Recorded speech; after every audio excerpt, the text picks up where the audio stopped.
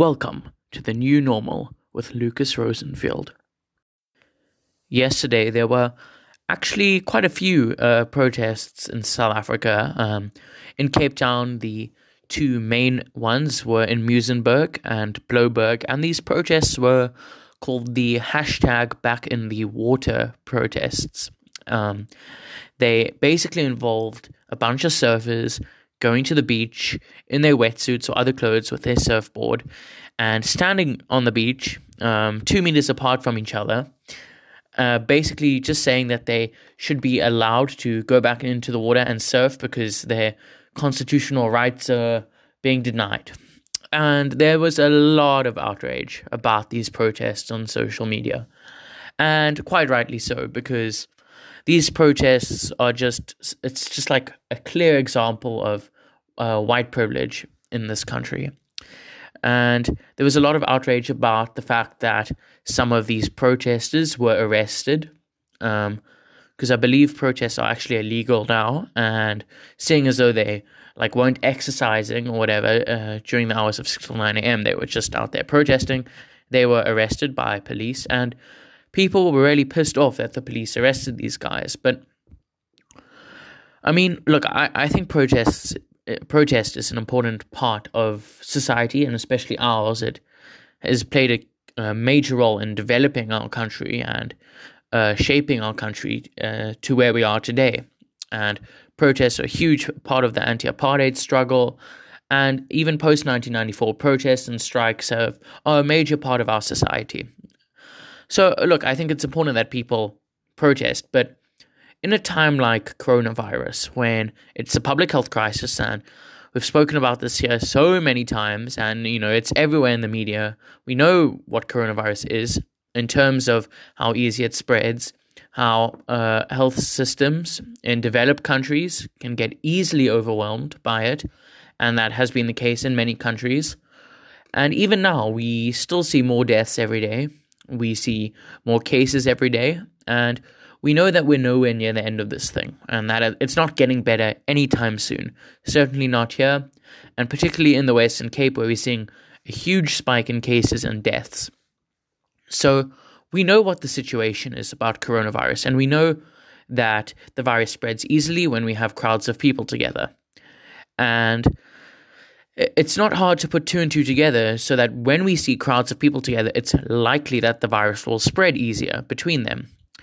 And even though these protests, these hashtag Back in the Water protests, weren't necessarily huge crowds or anything, and it was a very small amount of people actually, but it really is just completely counterproductive. And if they were protesting on anything substantive, which they're not, if they were protesting on the fact that the lockdown has made them to lose their jobs, or the government isn't helping them out with money and relief funds, and I think that's a very valid reason to protest.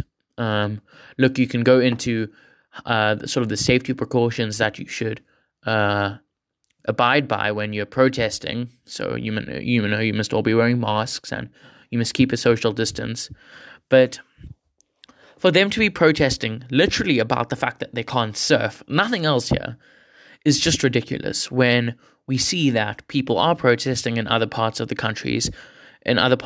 our country, because they don't have food, because the government isn't helping them. And that's a completely different protest. And some people are comparing the two and equating them. So they're saying, oh, but how come you didn't arrest people for being in crowds when they were trying to get food parcels? There was a quite famous photo now of the queue and the huge crowd in Gauteng somewhere. I can't remember the exact location now off the top of my head, but there was that photo there of this huge crowd of people who are just desperate, right, just to be able to get some food for their families, and people weren't arrested there. And we're seeing some people saying that they arrested the surfer because he's white. Guys, that's not how it works. In this country, the police force is got a huge problem in terms of police brutality. And look, it's not just unique to us. It's in most countries around the world, I'd say. Police brutality is a huge issue. But police brutality isn't generally committed or perpetrated against white people. It almost always takes place in townships and poor communities.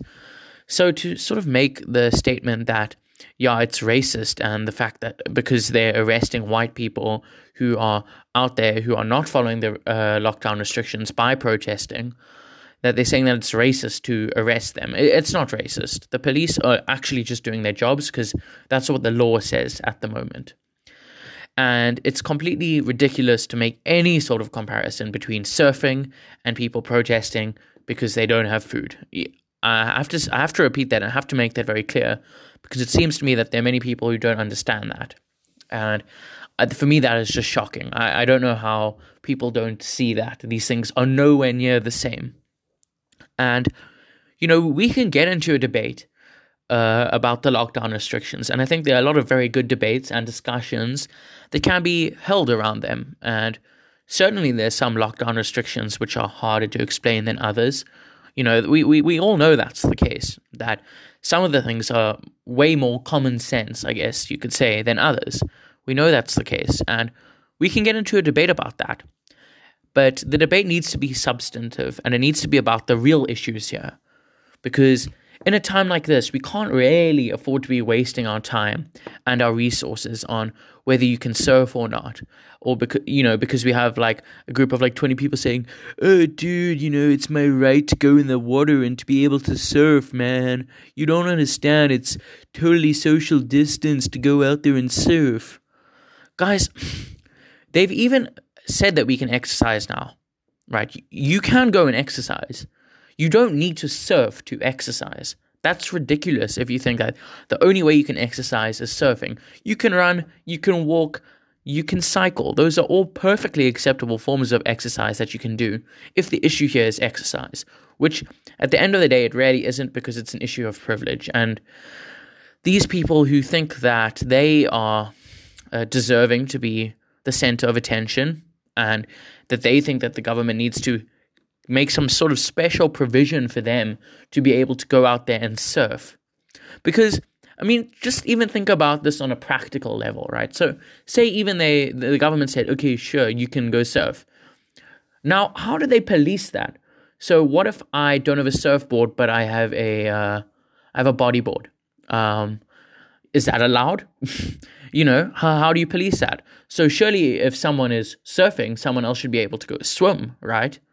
Or surely you should just be able to go to the beach, right? And that's where the problem comes in, is that it's ridiculous to allow the opening of a public facility like a beach, and it is a public facility, and should be open under any normal circumstances. But you can't just open a beach just for surfers, because then you're going to have to put police there, whether it's SAPS or Metro Police or whatever. You're going to have to put police there. And is that really the best use of our limited police resources? Really? They should be going onto the beaches around Cape Town and South Africa to make sure that only the surfers can go and swim. That is ridiculous. And it really pisses me off when I see all these people who are making this comparison between people surfing and people getting food parcels. It's ridiculous, man. And if you really genuinely think that people who are in these long queues and these big crowds who are trying to just get food for their families, if you think that's the same as people surfing, and you think that they should be treated with the same sort of response from the police, and that people who are queuing for food should be arrested, man, I think you really need to do a rethink in terms of how you think about the lockdown restrictions. Because again, we can have a debate about the various restrictions. I think that's an important debate to have, and we shouldn't just blindly accept whatever the government says to us as true. I really think it's important that we discuss those things. But, dude, surfing is not an important issue right now, not by any stretch of the imagination. And it really just speaks to the huge issue of white privilege in this country, where people think it's their God-given right to go out and be able to surf in the middle of a pandemic, where people are literally dying, guys. People are dying. More people are dying every day in South Africa. in the Western Cape, in our communities. Before long, it might be a member of your family or a close friend. And when that starts happening, and there's a very real possibility that that will happen, all you're going to be remembered for is going out there and protesting that you couldn't go have a surf. And I don't think that's something that anyone should want to be remembered by in this time.